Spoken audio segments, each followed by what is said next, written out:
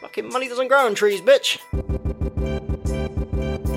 Hello, everybody, and welcome to episode 19 of Overly Honest Dads. This is episode 19, isn't it, Magnus? It is indeed, yeah. Great, fantastic. Welcome to the podcast. If you haven't heard us before, Overly Honest Dads is a podcast that aims to give you an honest viewpoint of what fatherhood and parenthood in general is really like, where you can tell it exactly like it is. My name's Matt, and I'm your host, and I'm joined, as ever, by Magnus. Hi, guys. And John. Hello. How are we doing, everyone? Yeah, not too bad. Awesome. Not too bad. How are you doing, Matt? Yeah, good. Although my microphone's in a different position to normal, it's sort of sticking up somewhat phallically, and I'd be lying if I said it didn't make me feel slightly uncomfortable. Sure. Yeah, I'm not in my usual position and rhythm, but hey, we'll get through this. I think it looks impressive. We'll get through this. We've done this 18 times already, so I'm sure that we can manage the 19th. And I've loved everyone. Me too. So in terms of this episode, then, if you've been listening to some of our recent segment-based episodes, you'll know what to expect. We're going to start out with Dad News. Then John is going to give us his first ever product review, which will be exciting. John, what are you reviewing? I am reviewing a Rocketbook, Rocketbook. which is a notepad. Okay, exciting. We're reviewing so many exciting products. Last week we reviewed a Hoover, and this week we're reviewing a notepad. I bet you guys out there, listeners, you're full of excitement right now. I bet you can barely contain yourself. I know I can't. Once we've done the review, then we're going to review. What is wrong with this guy? I like it. Then we're going to review episode 4 of Babies, the Netflix documentary. We watched it together today, and it was a bit of a disaster because Magnus spilt a drink, food arrived, John and Magnus were showing each other memes. We didn't get quite through to the end of the episode, but we'll cover the bits that we did. Shit. And then John's giving you a preview of his thoughts. It was a goddamn disaster. I'm sitting here in wet fucking underwear. Yeah, he's got marmalade vodka. Surprised you haven't taken them off yet, darling. Maybe. He's that got marmalade vodka just all shout over his out there crotch, is, yeah. really tasty. Yeah, so, it is. Thank you, wine up. And Magnus's crotch has had a big taste of it tonight. And then we're going to round off the episode with Am I Being Unreasonable, as has now become tradition. So we're going to kick off with Dad News, and this week Magnus is going first. So Magnus, give us your Dad News. I am sick of food time with Quinn. I want to kill myself. I was ruffling through drawers for the receipt to take back this child because she's so messy. Oh, no. It's ludicrous. Do you have experience with this with your children? Are your kids like mega messy? Like take the My piss daughter messy? is. And how does it work? Like It what does works she that do? her brother goes round to her bedroom and cleans up. Sorry, excuse me. He doesn't like stuff untidy, and if he knows her room's untidy, he'll go to her But room. we're talking and about meal times.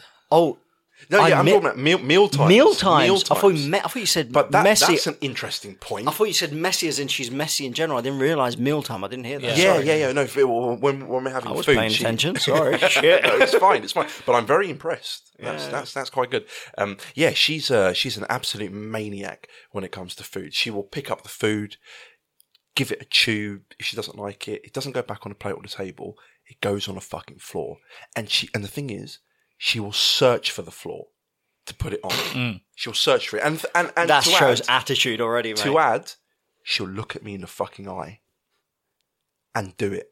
And this kills me every single time. And I've read up on how you can try and fix it. And half of the things online say, no hitting children, no hitting children. Half of the things online say, just deal with it. It's something that they grow out with. Yeah, it's a phase. It's a phase. She's been doing it her entire life of 18 months. And it's probably because it's my problem. I'm not a messy eater. I've never have been. I like things to be very clean, almost sterile, maybe to a fault. I'm also aware of that, and I realise she shouldn't be in a sterile environment. But at the same time, it's like she takes the piss with it, and I have no idea what to do. She's a joker. She loves it. She laughs so much. But Chris grew out of it the moment his sister was born, because he basically was looking for attention. He was like, "Oh, look how tidy I am! Look at me! Doesn't you, baby? No, but look at me! Look, I'm being tidy. I'm doing everything you tell me." And he grew out of it completely. Like the moment Sienna was born, he stopped doing that. He stopped doing a bunch of things that he wasn't meant to do. Yeah. Emily stopped doing it recently, maybe in the last couple of months. She did it for a while. Okay. Like she'd just hold her hand out off the side of the chair, and then look me in the eye, and then just drop it as if to say, "What are you going to do? What are you going to do, Daddy? Talking to me? You can't stop me. I'm going to drop it. Look, I dropped it." and but yeah, it just exactly went. what Quinn does. It just went away. It just went away at some point. Me and Alex would always say, "No, that's not good. That's naughty." There's no discipline other than just saying it's naughty and don't do it. And yeah, she just stopped. But they also look for the reaction as well. So if you don't react, they'll stop doing it. I think that's do you find that, like, with their grubby hands, they will try and grab everything? Yes, like, yes, they're discovering the walls, world, man. everything, and it's crazy, man. I'm having a hard time with that. But it's normal. It's a phase. Yeah, I know, but it doesn't give you much solace. Yeah. So yeah, I'm just sucking it up. But Jesus Christ, when I'm tired and it's like 7:30 in the morning and we have to feed her and she's doing that, it touches a nerve. Yeah. All in all, it's good. I can imagine that. Yeah. Cool. Okay then. Well, John, what have you got to tell us this week? My oldest son has discovered the value of money, which is quite interesting. So he comes over to me yesterday and he goes, "Papa," which winds me up because he's meant to say papa in Italian and he sounds like a middle-class little git. It's overly honest dads, not overly honest papas. Really winds me up. But anyway, he comes over to me because, "Oh, Dad, this mech, this Lego Ninjago mech and this and that and the other." I was like, "Oh yeah, let's have a look at it." So I looked it up on a computer, brought Amazon. And he's just like, "Oh, wow, yeah, that one's 67 quid. Oh, that one 40 quid. And I was just like, "Oh, how much money have you got in your savings with all the chores you've been doing?" "I don't know, I counted the other 19. And I said, "How much is that?" 67. "How long did it take you to get to £19? "Oh yeah, it's really expensive, isn't it?" I was like, "Yeah." "So you can't buy it, can you? Because you can't afford it." "Oh, but Daddy, I thought you would buy it." I was like, "No, you got to understand the value of money. So do you have some money to contribute to it?" And then he just started laughing because he realised I was being sarcastic. But he realised, it's like, "Oh, no, I'll probably go for the one for £17 because it's a nice dragon and all the rest of it." I'm going to get him the mid-range one next month for sure. But it's the fact that he finally realised that, you know what? Fucking money doesn't grow on trees, bitch. You know what I mean? And it was just sort of like, yeah, I'll buy the £17 one. It's just like, yeah, because you can't fucking afford the rest of it. It's not like you can get everything you want. And I think cool. that's a nice real. Mind you, he's 8. He's 9, jeez. He's 9, so, you know, he's starting to understand certain things, which I thought was quite cool. And now he's doing chores and he's getting paid for them and all that. And he's the tidy one that goes to tidy his sister's room and likes the Hoover and all the rest. So it's nice to give him money because, you know, appreciation for doing some work. And so how much is he? What's his labour cost? He gets like £1. I mean, as I said, good value for money. I think next month we're going for the sweatshop project plan and then sort of see where we go from there. No, but I'm really happy that he has an understanding of work and what it means to work and get money and stuff like that. So that's cool. Good. Yeah, that's good. Yeah, that's good. How about you, Matt? Awesome. So yeah, they congratulate themselves. Segue, baby. Because honestly, they're high-fiving because they threw it over to me in a smooth way, which just for these guys, I suppose, is an achievement. We've come a long way since our early episodes where I'd just be sitting here. Nobody wanted to hear from Matt. I'd be sitting here waving at them and they'd just be chatting some absolute shit that I'd have to just endure. Anyway, let me get on with it. So my dad news is related to something I saw on Netflix this week. So our usual routine here is my wife would go to bed around 9ish, and then I'd go and chill out by myself for a few hours. I'm a bit of a night owl, and I went up and open Netflix, and a new Transformers show was there on the Netflix, and straight away something rose in me, not physically, emotionally, something rose in me to say, wow, like the Transformers was the first thing that I remember really loving, like the original cartoon, the toys. I used to love that shit, like, you know, Optimus Prime, Ultra Magnus, yeah, absolutely, yeah. Decepticons. I kept thinking about you because Ultra Magnus is in this show. Indeed. And I kept wondering, what would an Ultra version of my Magnus look like? Bigger afro. Yeah. A planet of the giant forest. Just a chrome afro. Yeah, just chrome metallic chrome afro. Yeah. Do you remember when we were younger and you used to use Decepticon for saying women that look good from behind and they had an ugly face? Yeah. And you used to call them Decepticons. He did do that. He did do that. Golden Deceiver. Yeah. I think that was mine. Yeah, I think so. I got that from someone. Yeah, I think it was from me. I got it from somewhere else. But yeah, so the point of it was that this is one of the first things I loved when I was a kid. And I remember one of my earliest memories is being around 3 years old and sitting on my favourite chair at my dad's old house. I think reading some kind of magazine or comics that was related to Transformers.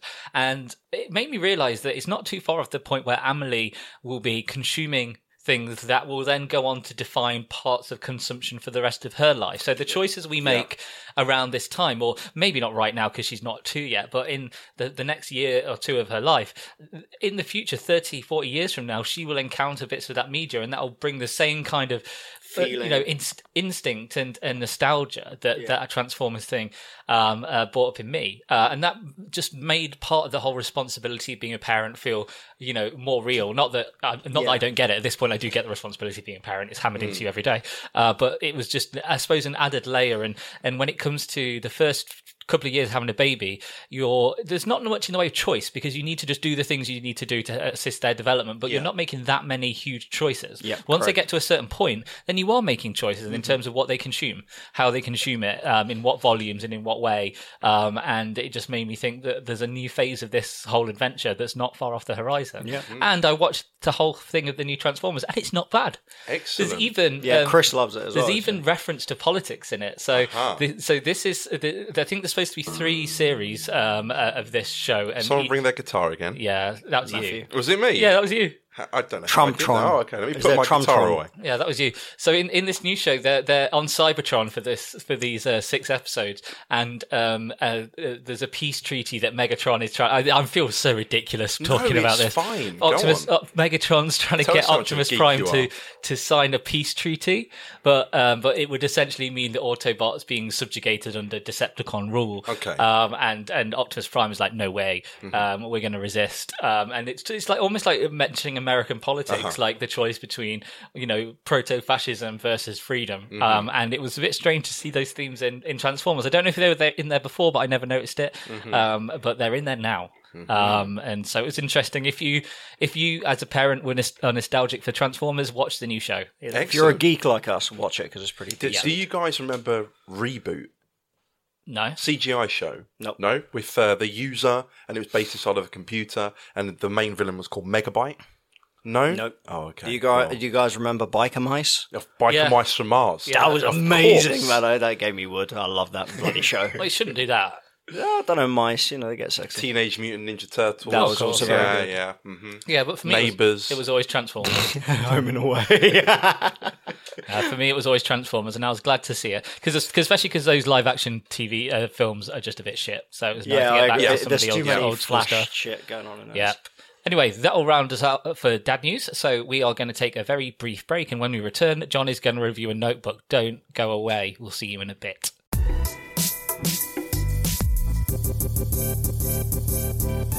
Welcome back. And so we're going to start to review, or more specifically, John is going to review a notebook.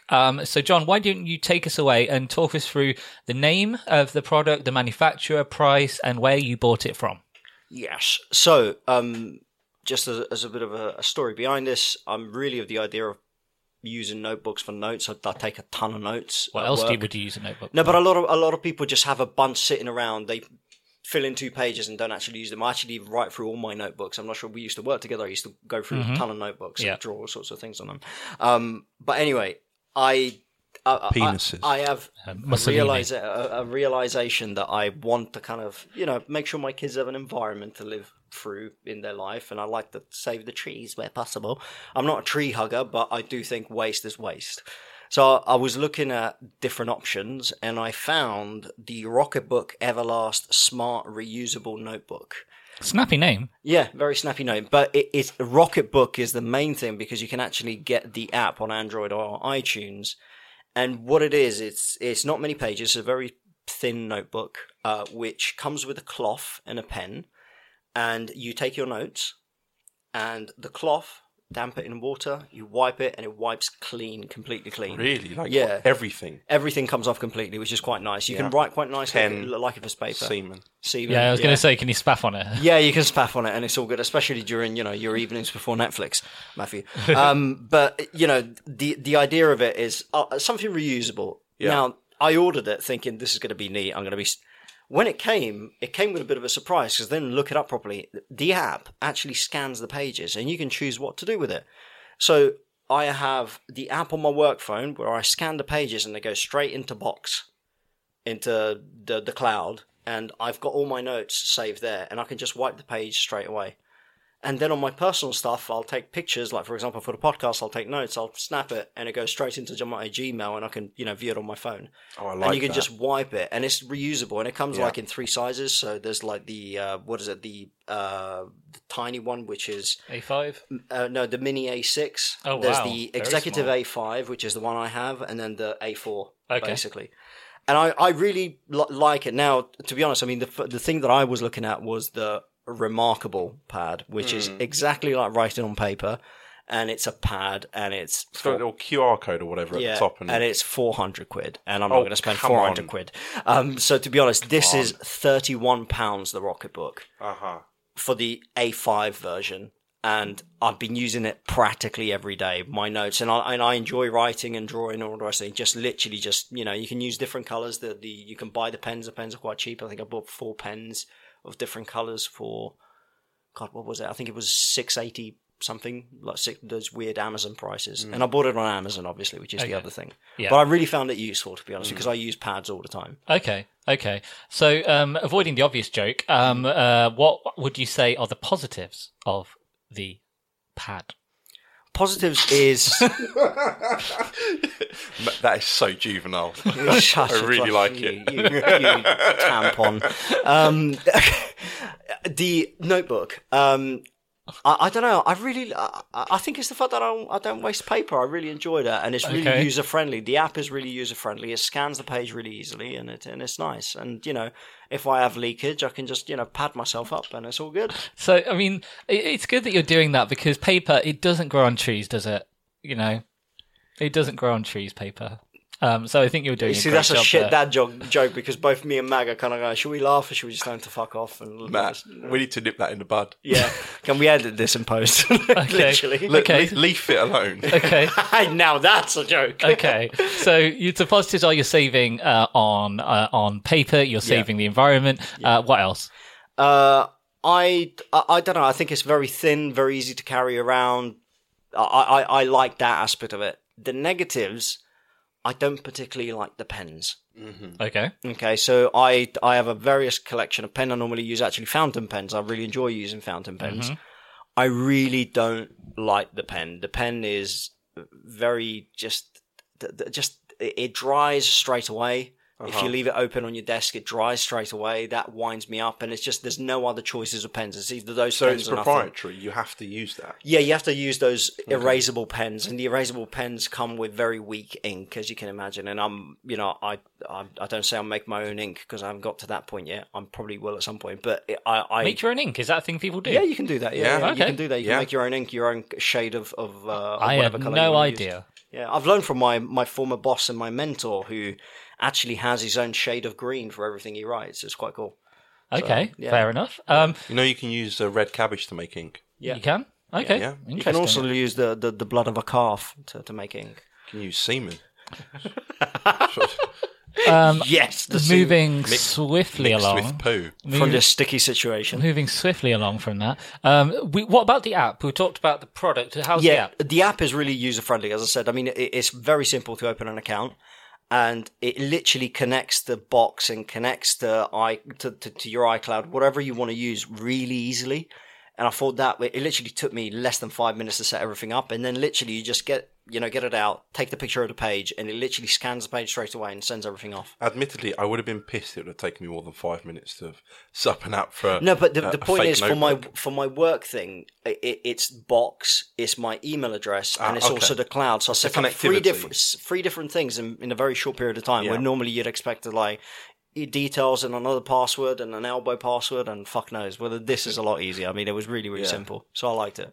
Okay. So, would you say it's value for money? Yeah, value for money. I mean, 31 quid is really good. I mean, compared to the remarkable fucking 400 quid, I'm going to wait another 10 years before I buy one of those because it's well expensive.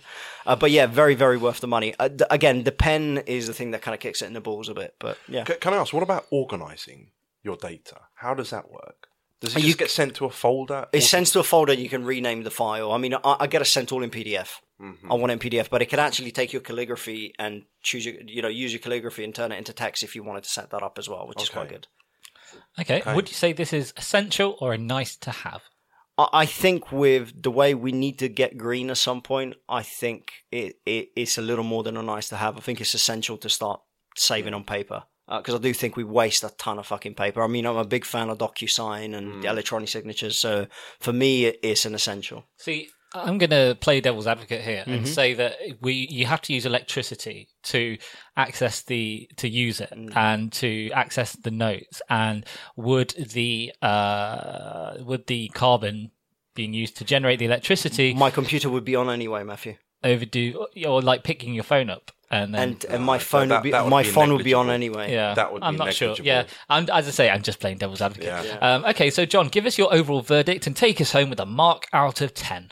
Overall verdict, very good bit of gear. I enjoy it. But because of the pen, I'm going to give it a 6. A 6? Yes. See, I thought from your review that we were talking more like a 7.58. Hearing that's 6 what is I a surprise. No, but for me, the pen and the quality of the writing is highly important. Okay. That's a personal preference. That's why it gets a 6. If the pen were better, it'll definitely get an 8. Well, I would say you have sold it to me. Because I have experience of using a shitload of paper. Obviously, I'm doing my degree, and I go through notebooks like a mofo. And exactly, that's exactly what happens to me. Yeah, because they're for working out calculations and whatnot, and I don't really tend to go back to them unless I absolutely need to. Yeah. So I've got like a whole... I think the confidentiality piece of this as well is huge for me because I work in HR. If I'm in the office, obviously we're not in the office at the moment, but if I'm in the office, every time I take a note and it's something personal, I have to turn the page and start another page because I don't want people to see on what's on the other page if I've got someone next to me. With this is, you write it, yes, you turn the page, you just take a picture of it and then wipe it off and off you go. Do you know what I mean? So I find that useful. Cool. And just if anyone was zoned out when we were talking about the name of the product, let's just reiterate what the name of the product is. So the name of the product is Rocketbook Notepad. Rocketbook Notepad. So get on Amazon or wherever you want to buy your tat, and you can check it out if you want. And that is the Overly Honest review for this week. So another break is coming your way, and when we return, we're going to review Babies episode 4. And spoiler alert, John didn't like it. We're going to be back in a moment. Bye.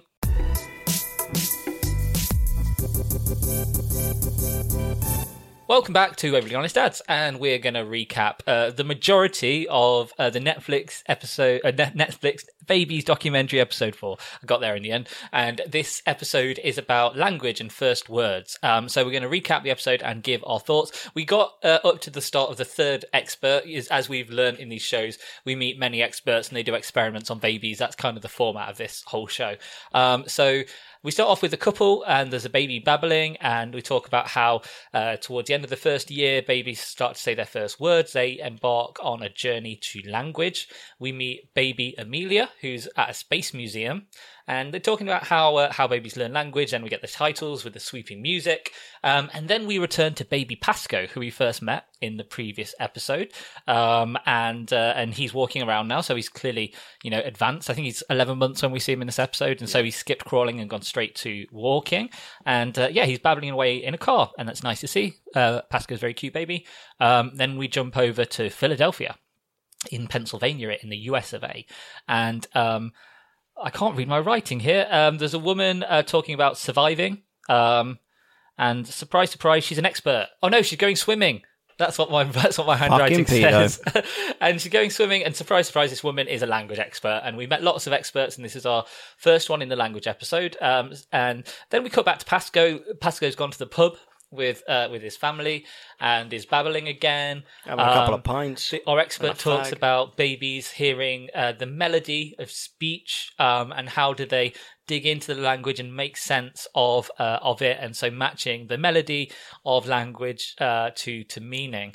And so our expert is going to do an experiment, a big surprise, on language development, and it involves the combination of music and language. There are samples of speech, and they put... the thing is, they said it involves music and language, but it didn't actually involve music. It was more rhythm, wasn't it? And when they put pauses in. Yeah. So the idea of the experiment is they have a sentence, and they say the sentence as a normal person would, with pauses in the natural places. And then they record the same sentence again, but there's a pause in a place where you wouldn't usually pause if if you're speaking it normally. Am I along the right lines here? Yeah. We only watched it about an hour ago. I should know this better. So they play the samples to the babies. I think it's in different ears. So one goes in one ear, one goes in the other, and then there's also lights. just blinking lights on either side, and it's to check whether the baby looks towards the side that has the naturally spoken language, so with the pauses where they would naturally be, and as one might expect, the babies do look to the side where the natural language is coming from. Yep. Do you guys have any comments on this experiment or this section of the show in general? Well, it was probably one of the better experiments and more detailed. Well, no, the second one. He's talking about the first one where the data wasn't actually that decent. Oh yeah, that didn't really tell me anything. It was a bit shit. Yeah. It was a bit shit. There was no consistency in the data. And the other thing is it the blinking lights that's making a baby turn, or is it the actual? And this is, she just didn't have any. There was no quantitative, nothing to qualify. I mean, I just didn't like the data. I really didn't like the data. And again, it seems like bullshit. Also, very creepy lady at a swimming pool in her 60s, just staring at mummies and babies swimming.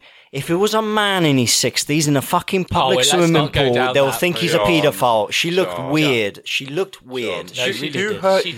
And again, it's the close-up in the expert's face with the grin. Every episode, they close up on an expert grinning at baby like, like it's weird. It's so weird. They're probably parents themselves. I think most of them have been. Yeah. Apart from the milk lady, she just milks cats. Do you remember? I do. Yeah. Okay. So I think it's fair to say that experiment was one where it wasn't particularly revelatory. The fact that the babies, when they hear language that sounds natural, gravitate towards it rather than sounds that are unnatural. Yeah. Imagine how weird it would be if the babies were attracted to the non-natural language. I mean, that would just be bizarre and probably wouldn't ever happen. It just lacked detail, like all the fucking experiments and rigorousness. Yeah, rigor just in general. Yeah. Okay, so then we jump back in time. We're time travelers now, and we see Pasco back in the belly, 8 months pregnant. Well, Pasco isn't, but his mother is. And I'm not sure why we went back there. Oh, yeah, I think it was talking about when they can, take in sounds when they're in the belly, which is fair enough because there's all those stereotypes about playing your kid classical music, which is obviously a bunch of bullshit because so many people have done it and they didn't go on to have genius babies. So I think we can all realise that is it's bullshit. Generally bullshit. And then I think someone says that when babies are babbling, then when you notice it, let them lead the discussion. I think that's going to be a fairly dead-end discussion because, I mean, it's not like they can really talk. But I do get the point that if they're babbling, just kind of focus on what they're focusing on, and see if you can make sense of it. That just kind of. Well, we went to see a speech therapist a few weeks ago because we were somewhat concerned about Romana's. Did I say this in another podcast? No, but I think you referenced it briefly earlier today. Yeah. Oh, okay. Right. So Romana, she's I said before, she's got a master's in fucking linguistics, something or other. I have no idea, but it's to do with early years language acquisition and second language acquisition, and so she is hypersensitive to our child's language development, and she thought that there was something going on. I thought it was fine, so we went to see a speech therapist, and one of the points that the speech therapist said was that you should lead the baby should lead the conversation, and if they try and generate conversation, take a leap of faith. Yeah, just go for it. Say something. If they're pointing at something and they're babbling at it, it's unlikely that you'll figure out what it is. But just say anything instead of saying, "What do you mean? What is it, sweetheart?" You know. And it seems. You know what I remembered I used to do. I used to sit there with the kids. They go blah, blah, blah, blah, and I look at them. Blah, blah, blah, blah. Yeah. And I used to just do that. Same. Like, I know I'm an idiot, but it's just literally what I enjoy doing. It's so much fun. I enjoyed that, and that's my conversation. You can take the piss out of them, and they have no idea. No, I didn't do that, you dickhead. You and oh look, you can't hold your head up, you dickhead. Like. Okay, so then we're back with baby Nelson, who I think we last saw in the first episode. And I think the baby's Nelson's mother is a bit concerned because he's babbling, but he's not really speaking yet. Apparently, he's done everything else great, but not driving so a much car with the language. And then we make another geographical jump, and we're in Madison, Wisconsin, in the great US of A.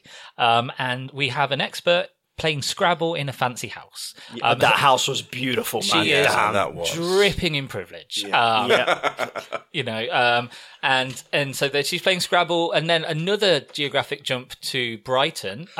We really do jump around more than a James Bond film in this show. we do. And the villains tend to be the experts. yeah, the Blofelds. And so then we're in Brighton with baby Willow, and talking about going from a baby to how in this period between around 1 year old, you're going from a baby to kind of a mini person. Willow is babbling, saying dada. Then we're back with the expert who asks how babies know when language begins and ends, and talking about babies working out how words fit together reliably. So taking the sounds and translating them into actual words.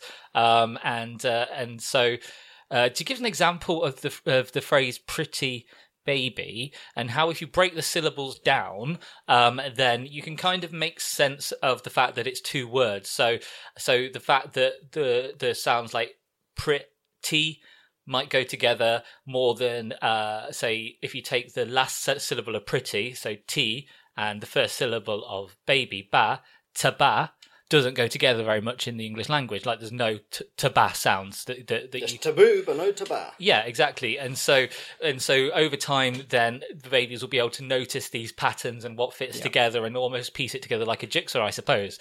And so that was actually quite interesting to sort of, break it down into the component parts and see how babies would then fit it all together. I think although this expert was dripping in privilege, her experiments made sense in a way that the previous one didn't. Yeah. If I can also say, I think this is one of the smarter experts we've seen so far in this show. I think she's the smartest out of them. Well, there was a little bit more substance to what she was saying. She has a lot of substance and data, and kind of it made sense where she was going. So I liked her in all honesty. Okay. Well, I did like the point about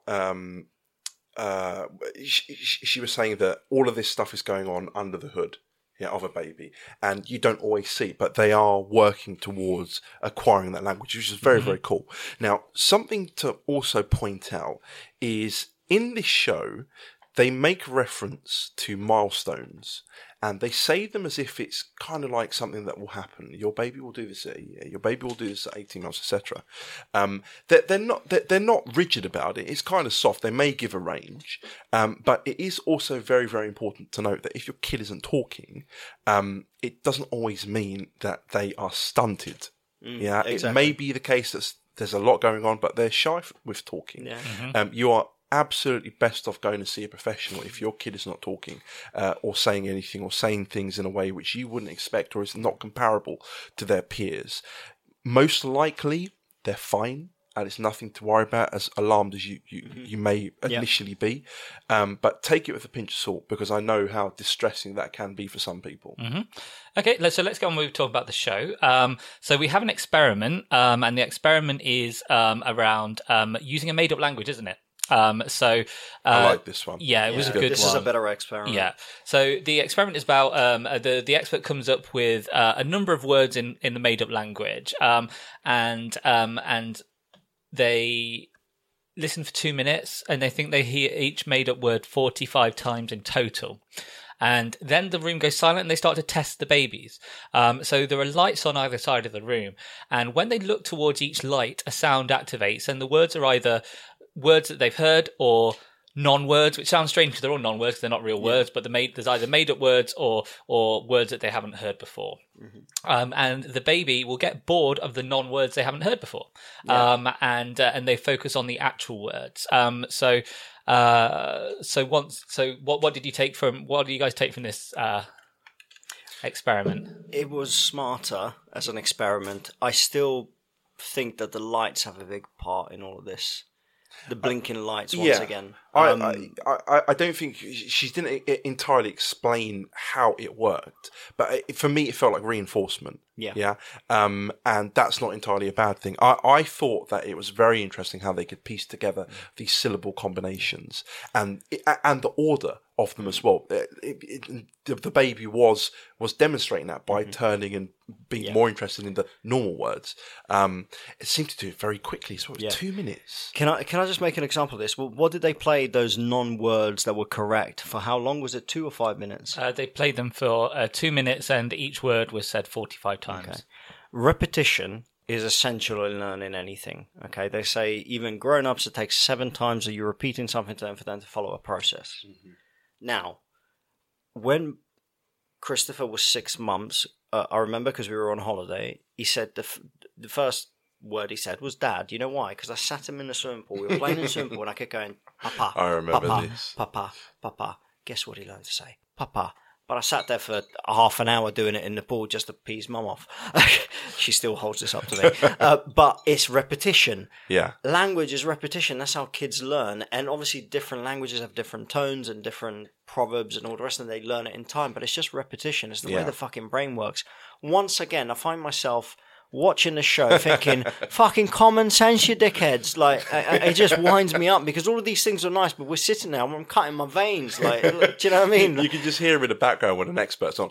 Common sense, you dickhead. Yeah, literally. That literally is what's going on. You can hear it coming out of my ears while I'm thinking it with the steam because I can't, my brain can't produce that much. Yeah, definitely you do get a bit impression. You can tell, the differences between the experts that are doing something that makes a difference and the ones that are just kind of stating the obvious, like the one from last week where they're talking about the growth and they did the work of going around and measuring babies and they found something out that was new. That was valuable. Yeah. But again, even this, it's one of my...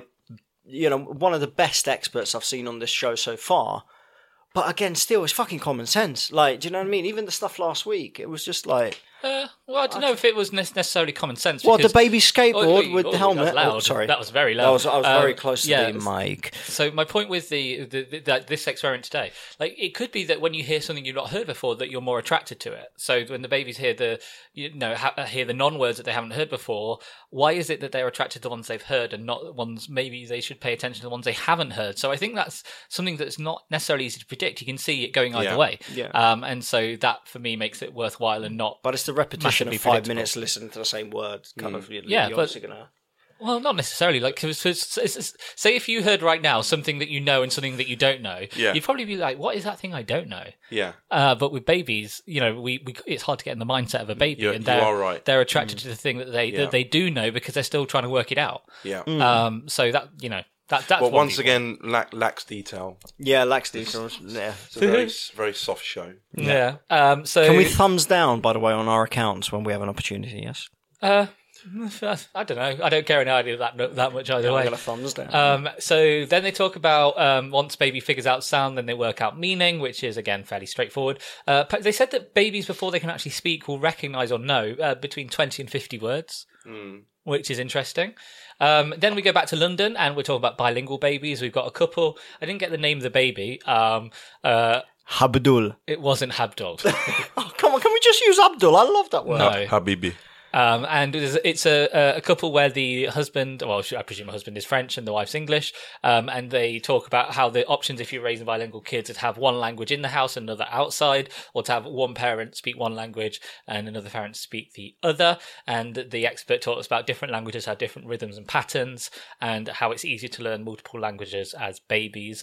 And we all here are raising, or have raised in John's case, somewhat bilingual children. Yeah. So this is something we all have experience of. Yeah, indeed. And then we switched off before we could learn more about it. It was bullshit. Our patience wore thin. Well, it was that, and also the fact that we're parents with responsibility, and it was 9 p.m. on a Wednesday evening, and we needed to get on with recording. We're drinking vodka. With in amounts that are proportional with the responsibilities we have to discharge. To put it in a diplomatic way. Fair enough. Yeah. So I think you can probably tell by the tone, especially that of John's, is that, I think this show, the shine is wearing off a little bit. It is. The formula is straightforward. You jet around the world and see cute babies. You get 3 experts who tell you about the experiments they do, and the experiments are of various quality or credibility. And it's up to us as viewers to sort of ascertain what we see as valuable and what we see as tosh. Mm-hmm. This is dumb TV. Yeah, I don't know. I've seen worse. I mean, we live in a world. We live in a world that has The Only Way is Essex and Geordie Shore. I mean, I think in the grand scheme, this is probably rating top half in terms of complexity. I think it's like a couple steps up, but not further. What? Sorry. From things like Towery and this is The Only Way is Essex. I really do think it's where you just switch off and it's the kind of stuff that people in Towery would watch. I don't know about that. No, I think we're overestimating them. Bye-bye. They'd just probably watch Holby City. Oh. And just leave No, it that's at that. Northern. They don't like the Northers, do they? No, it's down south, I think. Oh, Holby is it? City, yeah. It's like Casualty. God knows. Yeah. God Anyway, so... Not a fan. Up in the air about whether we do episode 5 or 6, but personally I think we Let's should just carry keep on. insulting and get angry, because blood pressure is not important to dads with kids. Yeah. Do you know what I think we should review? What's that? Transformers. Yes! Now that's a show I can get on board with, baby. Oh, right, okay. Babies. Well, let's see. Because I do think that we should be, doing some of these watch-alongs. Maybe at some point we should do, I think like this earlier, I should have told you when we're not recording, but we could do commentaries at some point. So we could do a commentary over a show and then put that commentary out there. We were doing today. Yeah. That lady's nose. Oh, my God. So maybe that's something for the future. If any listeners out there have suggestions, then please let us know. It's actually probably worth noting we did actually have our first piece of correspondence this week. I can't remember what the subject line of the email was. So disappointed. We essentially was along the lines of "You're a bunch of C words." Wasn't it? Can I? Oh, it's just hilarious. Yeah, let me just bring the picture because it's so disappointing. So basically, we put the email address up, and what people need to understand is Matthew is very good at putting people down. So I'm really hoping for someone to complain, and I got excited. The subject line said "Worst podcast ever." Cunts. I was like, yes, Matthew's gonna rip into this person. And then I was like, hey guys, sorry to disappoint. I'm only joking. This is fucking brilliant. I'm like, for fuck's sake, just complain, for God's sake. I want a Karen to write in. So thank you, Mr. Emailer. Thank you for your kind words. Thank you very much. It was very nice. And if anyone out there... Fuck you too. If anyone out there does want to write to us with feedback, suggestions, abuse, or questions, then please feel free to. We've started to get a few listeners, not many, but a few. And if you guys have feedback, then just let us know. Because really, we started doing this, 18 episodes ago with no experience of doing anything like this. We've been learning as we go. And if you guys do have pointers, then let us know. If it's something that you like hearing us do that you want more of, if it's something you don't like us doing, which you want less of, we'll probably do it more. But like saying the word cunt. But yeah, write to us. I'll give you the email address at the end, but if you want it now, it's overlyhonestdads@gmail.com. So we are going to take another brief break, and when we come back, we're going to round off with another dose of Am I Being Unreasonable? We'll see you in just a moment.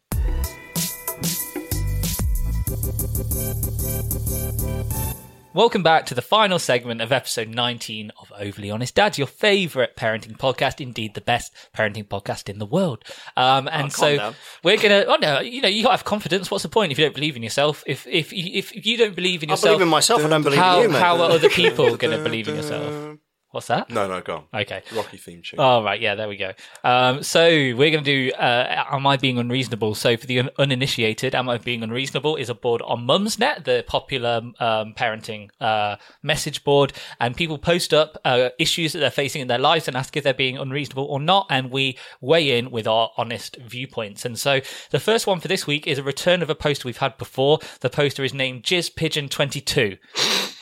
Welcome back. Yes, welcome back. What surprises me is the 22. How many people have chosen Jizz Pigeon as a fucking username? Probably a popular name. Yeah. I mean, why not? I mean, I know I've tried to get it before. Unfortunately, I couldn't get it as my Hotmail address back in the day. So I went with something else. So the title of this thread is, Would you be okay with your husband going to the cinema with a female friend? Sorry, what? Would you be okay with your husband going to the cinema with a female friend? So, Jizz Pigeon 22 says, I have a friend I've known since I was 3 years old. Last year he got a job in a pub directly across the road from my house, so I see him quite often, as he will occasionally stop by after a shift for a coffee or to see my kids, who they refer to as their uncle. They're all very close. Over the years, we've been to festivals together, holidays, camping trips, etc. He was the best man at my wedding. Last year, my husband passed away, and my friend was great in helping sort things out and just have someone to chat to. We both like Marvel films, which his wife hates. So when the new Avengers film came out last year, he bought tickets for the first showing as it was 12 noon, so we had time to watch it before getting the kids from school. His wife was at work, and he was doing the school run. She went absolutely apoplectic, I can usually say that word, with rage when she found it. well, presumably when she found out. She said that going to the cinema, was something couples do. I was desperate to get a man because my husband had died and now I was lonely, etc. My friend was so disgusted with her that it almost ended their marriage. I hadn't really thought about it till today when it came up in conversations with two other friends who had very different views. One was of the opinion it was fine. The other of the opinion that it's never okay for men and women who are married to socialise, as that's disrespectful. Am I being unreasonable to think the cinema with a friend is fine? She's fine with him coming to my house, but not the cinema. I found it such a bizarre reaction, and the nasty things she said about me following my husband's death were pretty unforgivable. Is she being unreasonable? No, and it's really stupid what her friend said, that men and women can have platonic relationships. I'd be more worried about him visiting her at home than going to the fucking cinema. What's wrong with that? I see no problem with that. I really don't. I have friends I do that with that are female. I would never dream of doing anything. They're mates. Right, I think there's lots of examples. When you're spending a lot of time with her, going to see after work, going to see her and the kids and all that, and then you start going to cinema together, I understand why the wife gets fucking jealous. I understand it. But she should... But surely she should be used to it. If it was me and I was in that situation, say if I was the guy who has the wife, I'd have said to the wife, do you want to go to the cinema with me and thingy? We go, well, you want to go and watch this Marvel film? I know you don't like At least mention it. Yeah, and play it in a way that's smart. If you do it in a way that they don't find out, manipulate your wife, you dickhead. There's obviously more to the story, and I'm sure that she is not warm to her. Yeah, I reckon there's cattiness going on between the two originally anyway. You know, the kind of smiles where people kind of fake they like each other. I reckon there's that business going on, and now this has put a nail in the coffin, basically. Yeah. Let's read some other opinions because I think this is actually slightly morally complex compared with some of the ones we have. So a poster called Ohio says, I'm sorry your dear husband passed away. No, I wouldn't like my dear husband to go to the cinema with you in those circumstances. I think it's a pretty individual thing, isn't it, about whether it's something you're comfortable with or not. I think as long as you're not being overly jealous or overbearing, then it's okay to express your opinion, and you should be able to express your opinion in a marriage, and you should be able to set boundaries of what you're comfortable with and what you're not. I don't know, man. I don't know, but if every day you go into another woman's house to see her kids, and then one day you go to the cinema without telling your wife. Go cinema. You understand what the problem is. I mean, Romana would flip and go, "Why didn't you tell me?" And you know, I think. But she would flip. She would probably flip in the same way that if I went to the cinema with a male friend. If I went with one of my boyfriends. Yeah, but there's a rumpy-pumpy potential if you go to her house every day and, rumpy-pumpy. Yeah, but if the kids are around, it's hard to have that rumpy-pumpy, isn't it? I don't know. You don't know. Kids are asleep. So Purple Daisy said she regularly goes out with male friends for cinema or a meal. They're friends of mine, and not their husband, so doesn't have any problem with it. But I usually mention it in advance. Yeah, exactly. I wonder why he didn't tell her when he booked the tickets. And I think that's a good point. I mean, why don't you just tell her? Surely you don't have these issues if you're just honest up front. I think it's the sneakiness. No, I reckon it's the sneakiness of it. I bet you he's going around every day because he's getting someone okay. There wouldn't be that much of a reaction from the wife if she wasn't suspicious. Well, I have faith that it's platonic. Okay, maybe I'm being naive. So let's move on. So the next one is from a poster called "Stop the Sing Song," and the thread is titled, "Am I being unreasonable to tell my son his singing is awful?"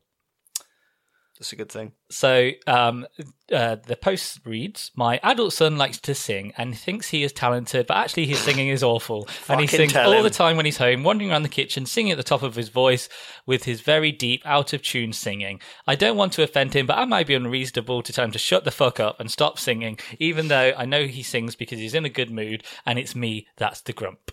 Is she being unreasonable? So, of course, it's like an oral attack. AU oral. So I tell you this, my grandmother told me I can't sing. My grandmother was a lead in a choir in church. She can sing, really in tune. Even though she's deaf in one ear, she's really in tune. I was singing and she said, you don't have the gift. And she just told me, blatant out. I think I was singing along something on Frank Sinatra or some shit, and she just completely just dropped it on me. Better that than fucking taking your fucking untalented kids on X Factor. You know, Like, do you know what I mean? This is good. You should tell them when they're not good, because reality needs to hit kids early. Singing is a learned trait. Yeah. You can learn how to sing. Well, it's a mix. You can learn how to hold a tune, but you can't become a great singer without having the pipes. Nobody sounds like Adele extra or the other X Factor. Yeah, and so I think it's mostly about how you communicate it. Like, it's okay to if I wouldn't sit someone down and say, scream at it and say you're shit. And say, yeah, you're shit. Kind of harsh. Yeah, my grandma did it nicely because you don't have the gift. She just said, you just don't have the gift. You're not in tune.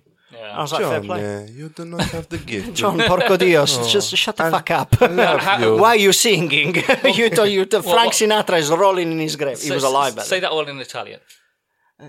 Gianmaria, non hai talento.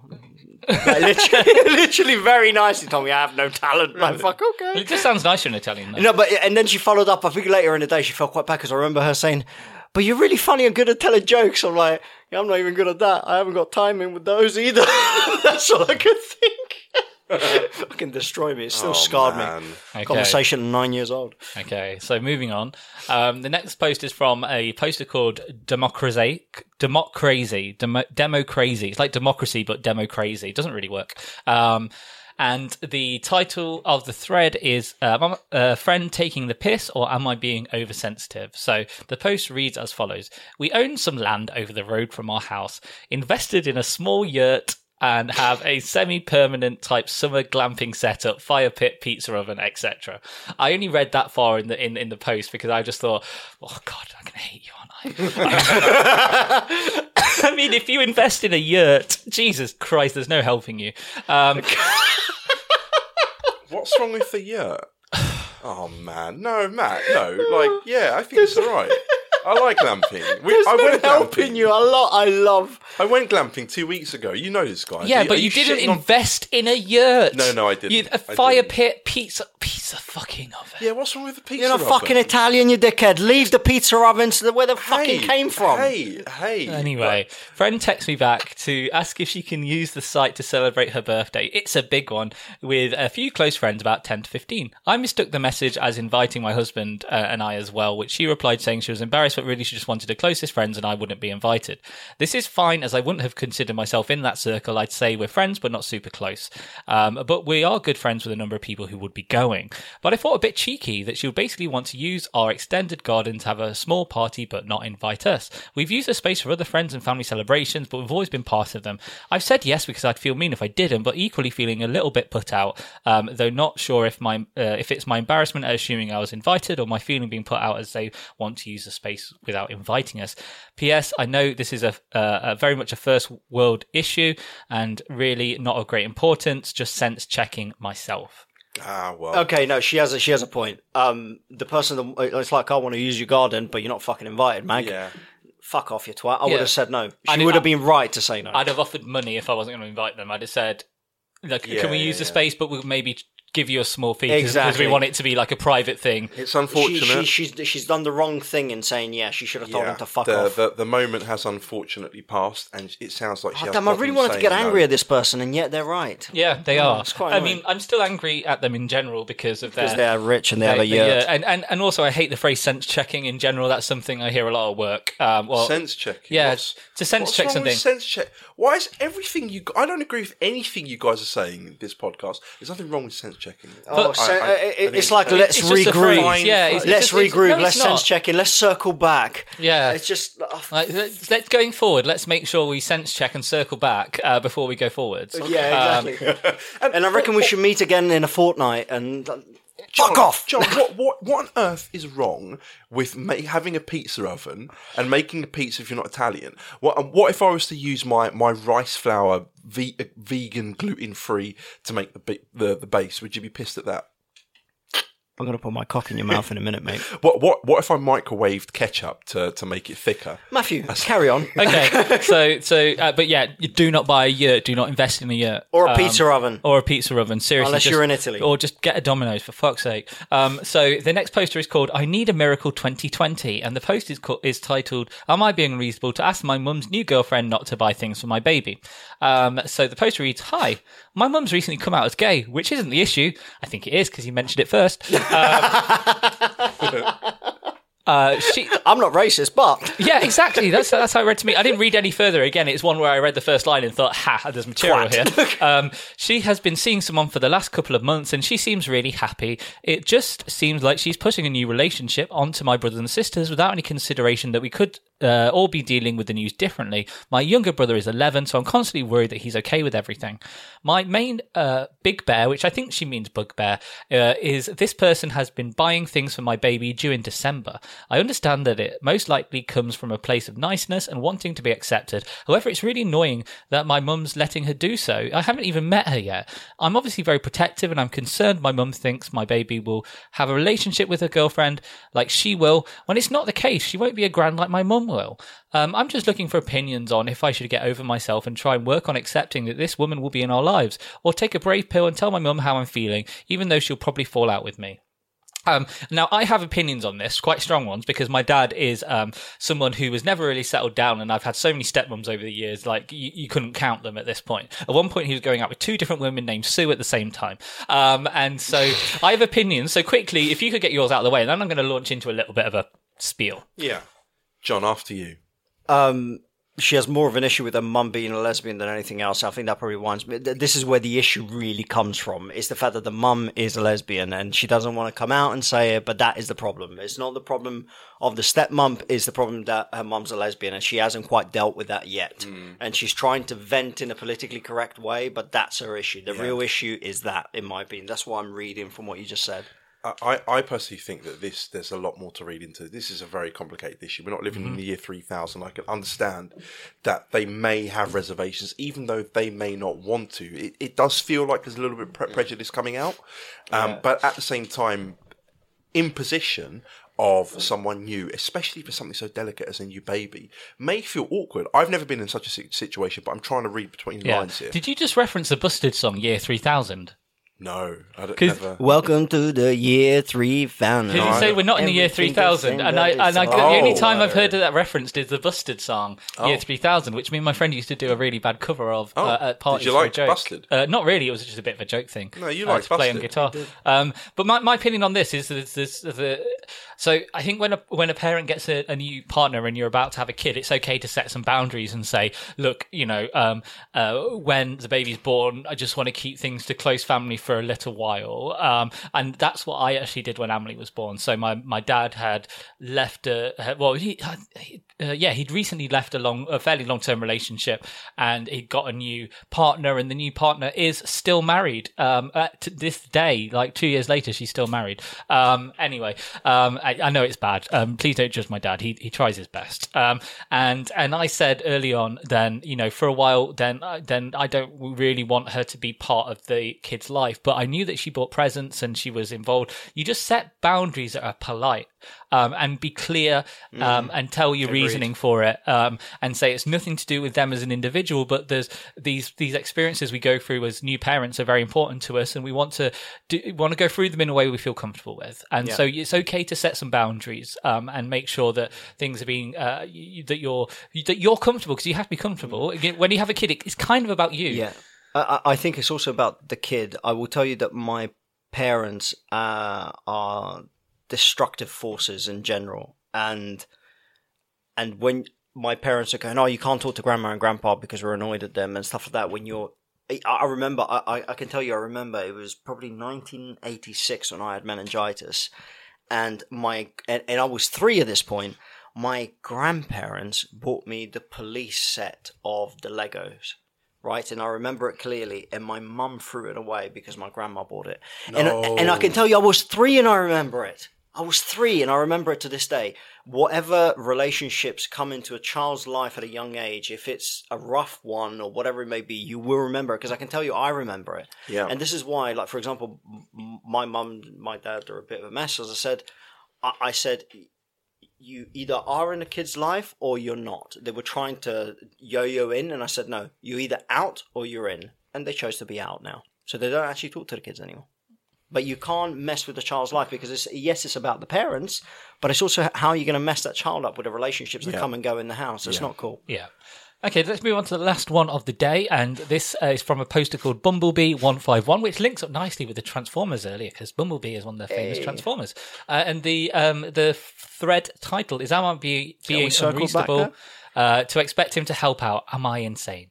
Dear husband is working from home since March and will be until next year.